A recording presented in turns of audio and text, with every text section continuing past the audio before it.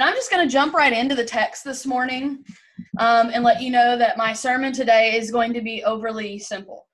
We're going to identify parts of the text and see how it relates to our lives. Karl Barth said, which for those of you who don't know, I'm sure some of you are familiar with Barth, but he is a German theologian. Barth says that we must preach or learn with the newspaper in one hand and the Bible in the other. And we must interpret the newspaper through the lens of the Bible. And that's my goal this morning. That's my goal often, but is especially my goal this morning. I'm not going to pretend like the events of this week did not influence the sermon you're about to hear. And I'm not going to pretend like the events of this week did not, does not, and will not affect your lives. And things that affect our lives are things that God wants to talk about. That's things that God can address. It's things that God can talk to us about. So let's jump in. Sometimes Bible readers get mixed up about which Herod is which. And unless you are a Bible scholar, you probably don't know what Herod we are talking about. Herod the Great ruled when Jesus was born, but it was Herod, and I'm going to pronounce this wrong, and if you know this, Andy, I'm so sorry. Herod Antipas, his son, is who reigned when Jesus was crucified. And then there was also Herod Archelaus. There was Herod of Philip. Then there was two Herod of Agrippas also in the Bible. We have a lot of Herods.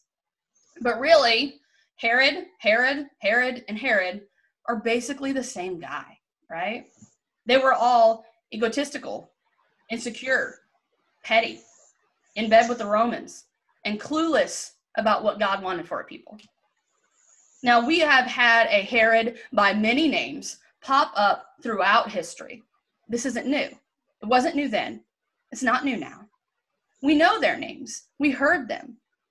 Some of you probably heard them in Andy's classroom. Lenin, Stalin, Mao, Chavez, Castro, Mussolini, George III. We know these names. It's just like Herod.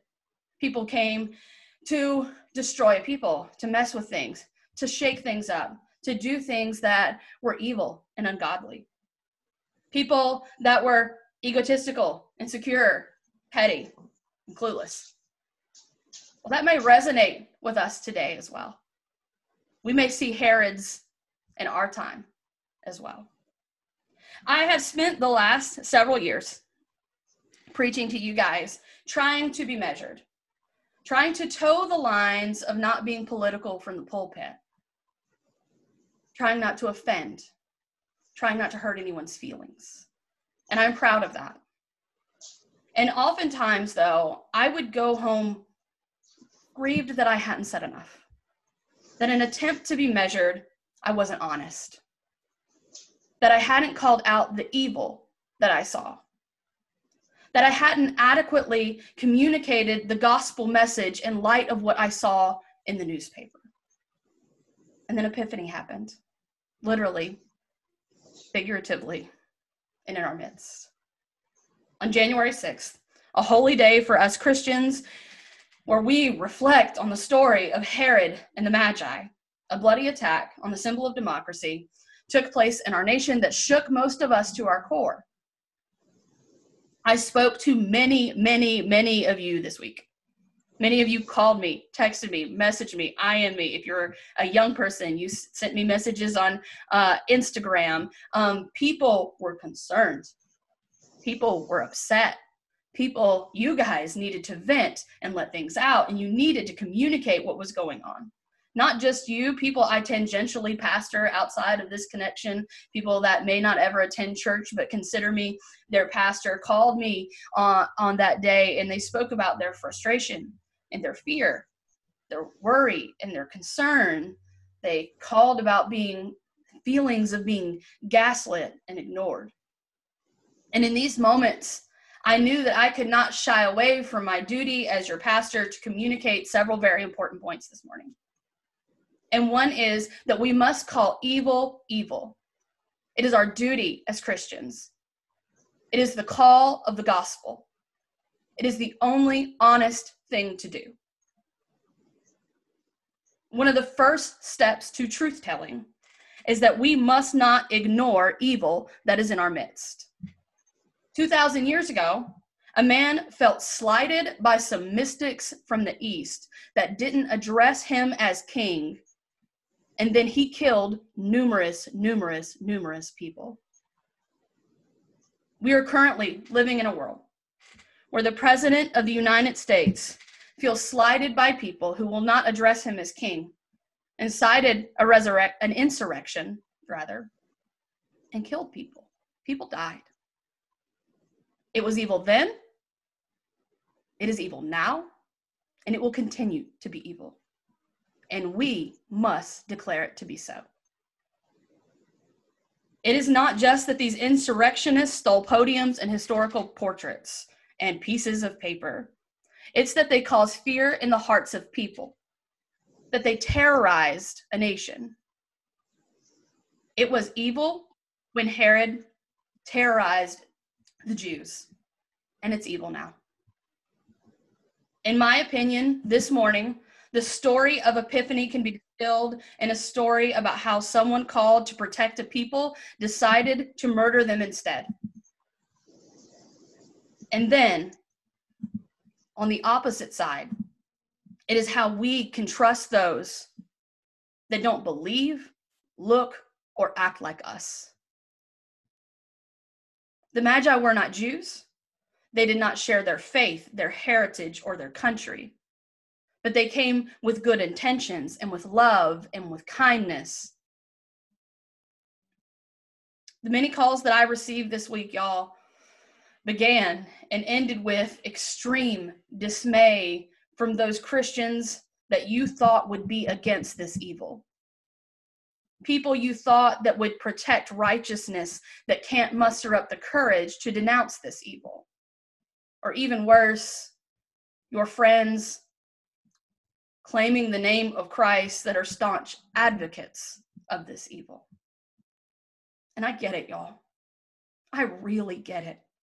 When people that taught you Sunday school in your childhood are promoting insurrection that ends in death, you feel betrayed. And it makes you question everything. When the people conducting these evil acts hold signs that say Jesus saves, it makes you question the purpose of this Christianity thing to begin with. And if you are in that space this morning, if that is where you are in your heart, I want you to know that I hear you. I've heard you all week. I hear you today, and I will continue to hear you. I understand where you're coming from, and I'm so sorry. I'm very sorry. I'm sorry that those that were called to protect your faith are hell-bent on killing it. I'm sorry that those of you that should be able to, that you thought you could identify with, people you thought you could trust, have proven to be untrustworthy and hurtful. I'm sorry that these things have been done in the name of Jesus and they look nothing like the Jesus of the gospel. I'm so sorry.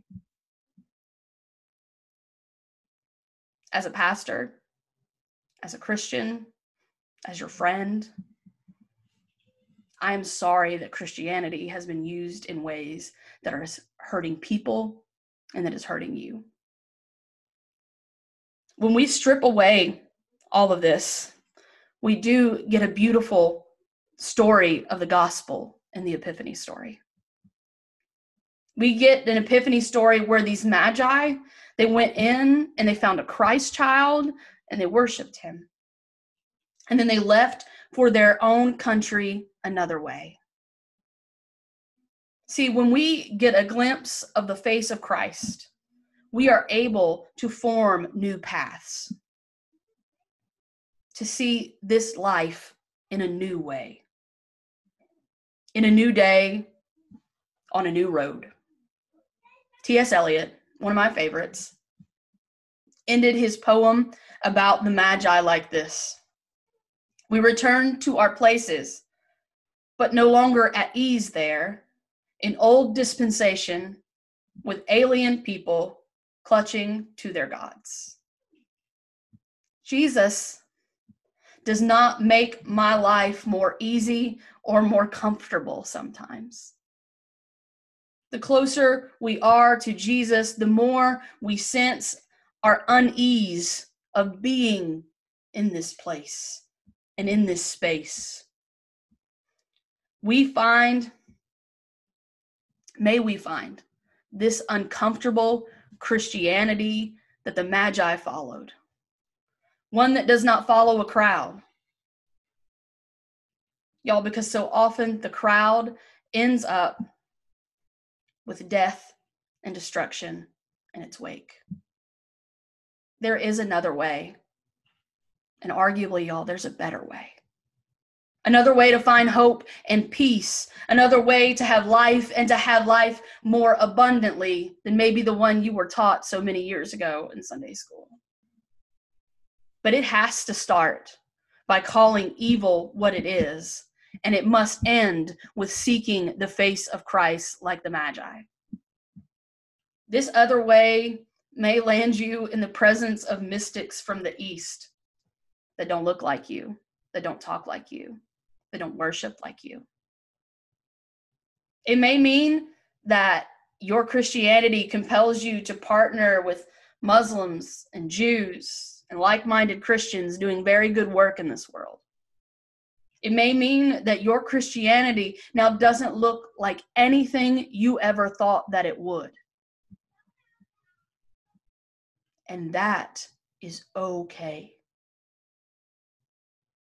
Because we are finding a new road, a new path, a new way, just like the Magi. One where we just follow Jesus. We follow the words that he has provided for us, that we read the red letters and we believe what they have to say. That we believe in helping the least of these, in being humble, in being patient, in the fruits of the Spirit, love and joy and peace and patience, kindness, goodness, faithfulness, gentleness, and self-control. May we believe in those things. May we walk out a path that may be vastly different for some Christian friends. But may we follow the ways of Jesus to hope, to where he is. May we continue to seek the face of Christ. Let us pray. Dear God of heaven, we are grateful for you. Lord, we need you. We always need you.